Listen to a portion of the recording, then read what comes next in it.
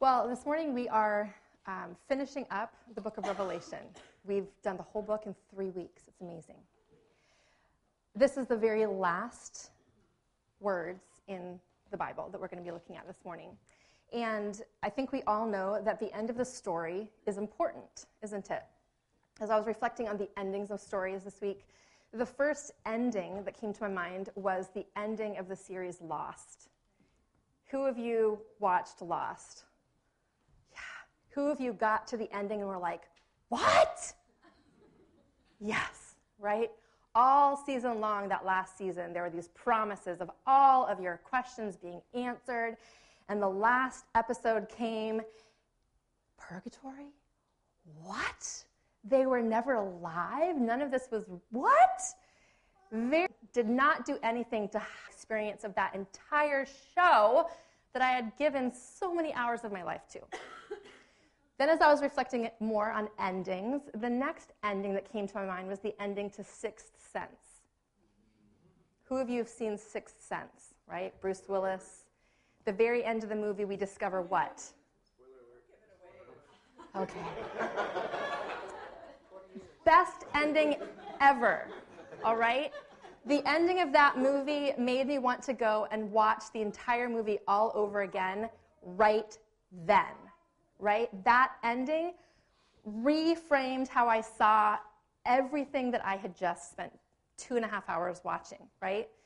The ending of a story has the ability to frame and give perspective to everything that has gone before. And here we are this morning looking at the last lines of the book that the Lord has given us. And I believe that these words that we're going to look at this morning give us a lens, a perspective, and they help us to understand everything that has gone before. And these words, this is our story, all right? Lost, great story, bummer of an ending. Sixth Sense, fascinating movie. This is our story. We are characters in this story. And so the words that we're going to look at this morning not only reframe the way that we understand an interesting story, it helps us to understand the story that we are characters in, the stories that we are living out every day. So, this is good stuff that we're going to be looking at today. I'm going to read it. So this is Revelation 22, beginning in verse 12. And for those of you that weren't here last week we looked at a portion of 21 and the beginning of 22 where John lays out, he tries to put words to this image that he has been given of heaven. And he describes the most, he can't put it into words, and he does the best that he can. And it's breathtaking, and it's beautiful, and it's lovely, and this is what is to come. Shalom. And if you're in one of our community groups, several of the community groups spent some time last week. I called it, what did I call it? Marinating in shalom. And we colored, and we had a chance to simply hear descriptions of the end, what is to come. It's beautiful, it's breathtaking, it's good, all right? And then we have these words beginning in Revelation 22:12. This is Jesus speaking, red letters. Look, I am coming soon. My reward is with me, and I will give to everyone according to what they have done. I am the Alpha and the Omega, the first and the last, the beginning and the end. Blessed are those who wash their robes, that they may have the right to the tree of life and may go through the gates into the city. Outside are the dogs, those who practice magic arts, the sexually immoral, the murderers, the idolaters, and everyone who loves and practices falsehood. I, Jesus, have sent my angel to give you this testimony for the churches. I am the root and the offspring of David and the bright morning star. The Spirit and the bride say, come. And let those who hear say, come. Let those who are thirsty come, and let all who wish take the free gift of the water of life. I warn everyone who hears the words of the prophecy of this scroll, if any of you adds anything to them, God will add to you the plagues described in this scroll. And if any of you takes words away from this scroll of prophecy, God will take away from you your share in the tree of life and in the holy city, which are described in this scroll. He who testifies to these things says, yes, I am coming soon. Amen. Come, Lord Jesus. The grace of the Lord Jesus be with God's people. Amen. Lord, as we look at these last words in your scriptures, help us to understand not only what these words mean, but what they mean for us. Lord, we do ask that these words would provide us a lens to understand everything that we are experiencing in our day-to-day lives, and that these words would help us to understand how we as your people are to exist in the midst of this world. Lord, give us ears to hear this morning. Give us hearts that are soft and receptive to receive your word. In Jesus' name, amen. Last week, Mark shared a bit from Brene Brown's YouTube video on vulnerability. Tammy had suggested that our council watch it, and I was kind of laughing as I was watching it. It's wonderful, but I was laughing that it was our council president who suggested we watch it because she drops the F-bomb a lot in the course. No, yes. That our council president would recommend a video with so many F-bombs, but I will say it was really lovely. And I'm going to share yet another story from it because it really was lovely. So Brene Brown was telling the story. She and her husband were both, I think, collegiate swimmers, and that she's much older now and has older children, and they were on a family vacation at a lake where where she had grown up swimming, and she and her husband get up early one morning, and they set out to swim across the lake. Now, that's not as easy as it would have been for them when they were younger, but they're doing something together that they both love, and their kids are still sleeping, and so it's just the two of them. And so they get out into the middle of this lake, and they pause at one moment to catch their breath and let some boats go by, and Brene just feels this upwelling of intimacy with her husband. She's just so grateful for this moment. She feels so connected with him, and so she just tells him that. She kind of shouts out to him. He's maybe from here to where my parents are. Gee, love, I just am feeling so connected to you. I'm so grateful for this time. And he looks at her and he's like, yep, water's great, and just keeps on swimming. And she's like, wow. But, she's processing that, and she's like, that he just doesn't know what to do with himself. And she's like, I'm actually kind of nervous for him that he would have such emotion inside him right now, and he's out in the middle of this deep lake, and I hope he's okay. So they get to the far side, and they start heading back, and again, she's having this feeling, just such connection with her husband, such intimacy, and she's like, I'm going to risk it again. I'm going to tell him again. And so she tells him again, honey, I just feel so connected to you right now. Same response. Yep, water's great. Keeps on swimming. Well, imagine if you were her in that moment, right? Your deepest vulnerability exposed and completely rebuffed. Well, she then goes on to tell the story of how that unfolded, and it was actually a great moment for she and her husband. But the point that I want to make is that in the story of Scripture that we have come to the end of this morning, if we go all the way back, this is a love story that Scripture is telling from Genesis 1 to the end of Revelation. This is a story of God pursuing his bride. So a profession of faith has been made, or a profession of love. And we see that most palpably in Easter, right? We are still in Easter season. On the cross, Jesus gives it all, right? Ultimate vulnerability out of love for us. And then in these verses that we just read, if you noticed the number of times an invitation is extended. Come. I love you. Come. Come to me. An invitation has been extended, and now our answer is awaited. How are we going to respond? Well, like a rebuff in any earthly profession of love has consequences, so does a rebuff of God's declaration, right?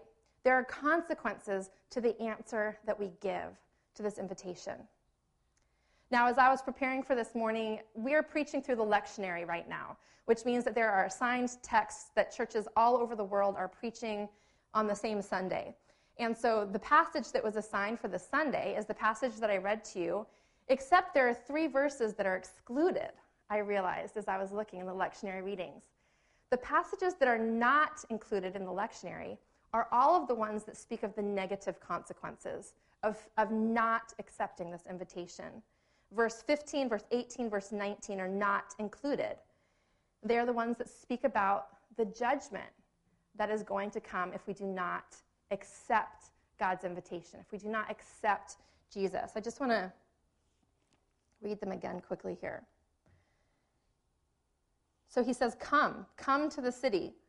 Outside are the dogs, those who practice magic arts, the sexually immoral, the murderers, the idolaters, and everyone who loves and practices falsehood. And then in verse 18, I warn everyone who hears the words of the prophecy of this scroll. If any of you adds anything to them, God will add to you the plagues described in the scroll. And if any of you takes words from them, God will take away from you your share in the tree of life. There are consequences to rebuffing God's invitation, God's profession of love. So I just wanted to make note of that because I think that we don't like to dwell on that reality, but there is that reality. That Jesus is gracious. He has pursued us through all history, desiring to be in relationship with us. And he wants us to come. Come, come, come. Take this free gift of the water of life that is being offered to you. It's free. It's lavish. The gates of this city are always open. They are never shut. He is not going to turn us away. It doesn't matter what we have done. This is a radically inclusive invitation. Anyone can come. It does not matter what you have done, who you are. Nothing matters except your response.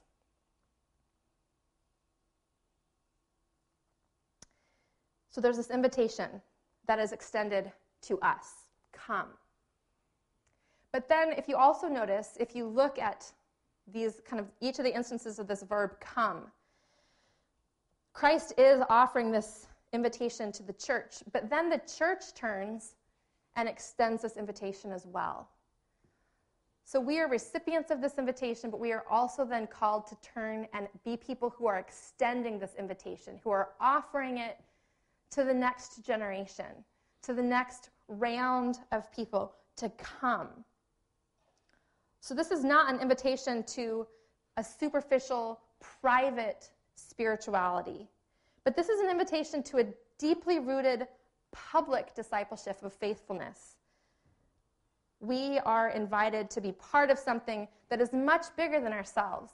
And as we are invited into that, we too have a role to play in inviting people to be a part of it. Now, these verses begin and end with Jesus saying, "Look, I am coming soon." I'm coming soon. Now, it doesn't take you very long sitting and reflecting on this passage to be like, say what? These were written down, recorded for us thousands of years ago. Define soon for me, Jesus. So how are we supposed to read this? Kind of these parting remarks from Jesus to his people. Look, I am coming soon. Okay, what am I supposed to do with that? It's been a whole lot longer than I would consider soon, and you're still not here. So how are we supposed to understand these words? I'm going to answer it by telling another little story. Who of you are into home improvement shows? I know that my parents are, because we share a house, and we share a Comcast account. Is it Comcast? What do we have now? I don't even know. I say recordings into my remote, and up pop all the recordings that our household has been recording. And in the list are Paw Patrol, also Flip or Flop, Property Brothers, Fixer Upper, all of my parents' favorite home improvement shows. Now, why is it that we love home improvement shows so much? I want to suggest that it's because of the story of redemption that we see play out in the course of an hour. That we watch these run-down, lost, broken homes go through this process of transformation until all things have been made new at the end, right? And when they walk into that home at the beginning of the show, you're like, whew, can't imagine what they're going to do to this one, right? But we wait with anticipation, with expectation, because we know that the arc of this story is going to be from brokenness towards restoration, beauty is going to happen at the end, right? You're going to want to buy this house at the end of an hour. You know that. And so you enter into the beginning of the show with expectation, anticipation, hope, because you know the end of the story, right? Well, Jesus' declaration and his promise to us at the end of the book of Revelation, look, I am coming soon, is intended to evoke the same response in us. These words help us to know how we are supposed to exist in the midst of this story that we are living in. Look, I am coming soon. This is the end of the story. The picture that I just laid out for you in the last couple of chapters of this beautiful, recreated reality where there is no more suffering or mourning or crying or pain, where the lamb lies down with the lion. This is the end of the story. I am coming soon. And so as Christ's followers, our calling, as we hear Jesus' words, is to be people who live expectantly. We are called to be people of hope, to be ever on the lookout for Jesus' coming and for evidences of his coming in the world even today. I had all sorts of movies coming to my mind this week. It was really lovely. I think that Hollywood must do a good job of kind of painting some of these realities. So the story that came to my mind at this point was the Chronicles of Narnia, The Lion, the Witch, and the Wardrobe, right? Aslan is coming. And if you've seen any versions of that movie or if you read the books, during the course of this movie, the kids enter into Narnia and it is perpetual winter, right? Because the White Witch is ruling and Aslan has gone away. Perpetual winter. And these kids are on this quest to find Narnia because the beaver comes and tells them, Aslan is on the move. And so they're on the lookout. They're expectant. Where is Aslan? When is he going to come? And they start making their way through the land, and eventually they begin noticing that the snow is melting. They begin seeing grass popping up through the snow. They begin hearing birds that have not been chirping. And they begin pointing these things out to one another because these are signs in the midst of perpetual winter that Aslan is on the move. He's coming. And so their experience of Narnia and everything that is happening begins to be filtered through this hopeful lens.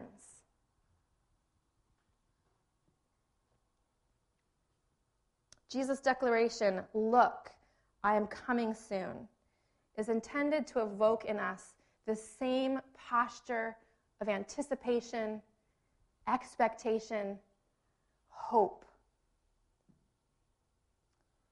Now, in the midst of a world that often seems to be going off of the rails, it can be hard to live expectantly, can't it? For me, I walk to pick up my kids at school, and I think I can get fixated on things sometimes, and recently I have been fixated on the trees. We have a lot of trees in our neighborhood, a lot of beautiful, tall evergreens, but we also have a lot of birch trees up there. And as I'm walking to the kids' school, what I am fixating on recently is that the birch trees are dying. Not just a couple of birch trees, all of the birch trees. And as I go around the city, I notice that the birch trees are dying all over the city. And so I Googled that, and I began learning that with the climate warming, these shallow-rooted trees aren't getting enough water. And then with the warming climate, there are beetles that invade these trees that are able to thrive. And so they're killing the birches. This to me is just one evidence of the fact that we live in a broken world that is being impacted by the effects of human sin. Translate that to whatever your fixation is. We could look at the injustices in the world, the polarization that we are experiencing as a nation. We live in the midst of a broken world. And reading the newspaper, watching the news, your favorite blog, just reminds us of the brokenness.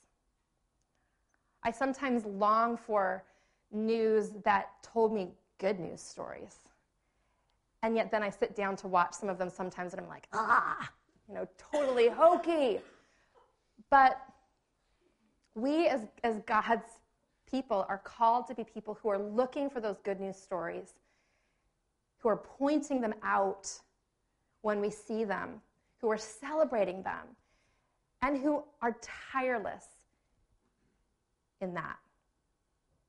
That is our calling. And Jesus' words here, look, I am coming soon.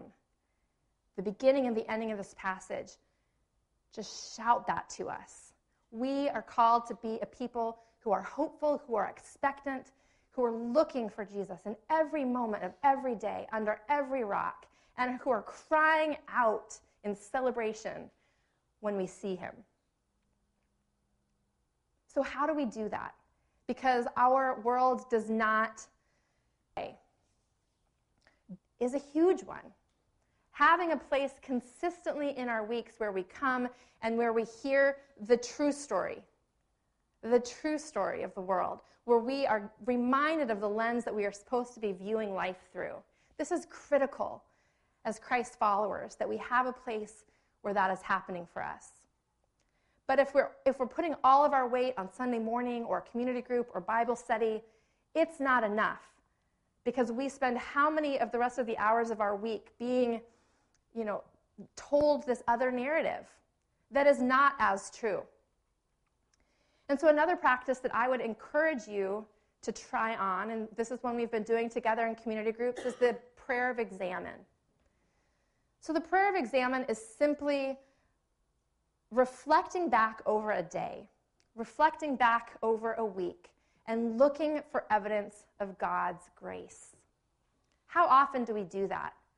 You get to the end of the day, you fall into bed, you're exhausted from whatever, work, getting your children to bed, and you're just done, right? Your head hits the pillow and you're asleep.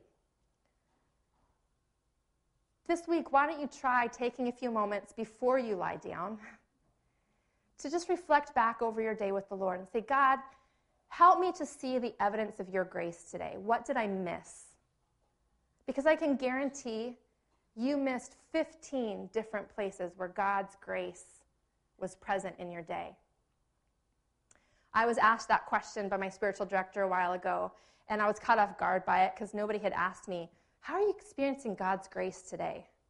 And so I took a moment and I thought about it, and the thing that came to me was when I had woken up that morning, the sun had been shining in my window, which is really, it's physically impossible for the sun to shine in my window in the morning because of the direction it's facing, but the sun was shining in my window, and my body felt good.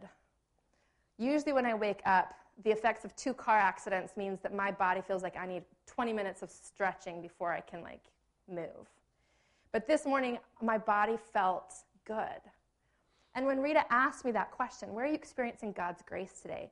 That was the moment that came back to me, and I realized I'm grateful for the opportunity to say, God, thank you for that. That was a really lovely way to begin my day. It may not be profound, but we need to capture and express gratitude for the small places where we experience God's grace, because they are present. And the story that we are a part of is moving towards the redemption of all things. It may not feel like it oftentimes, but if we believe this story is true, if we believe Jesus is who he says he is, the story ends well. And we need to be about the point of looking for those evidences of that today and then proclaiming that. And I think if God's church began to do that more, rather than fighting with one another, rather than trying to prove our perspective is the right perspective, if we could be about proclaiming God's grace when we see it, we would be a transformative presence. The kingdom would come more fully through us. So that's the encouragement for us this morning from the end of the greatest story.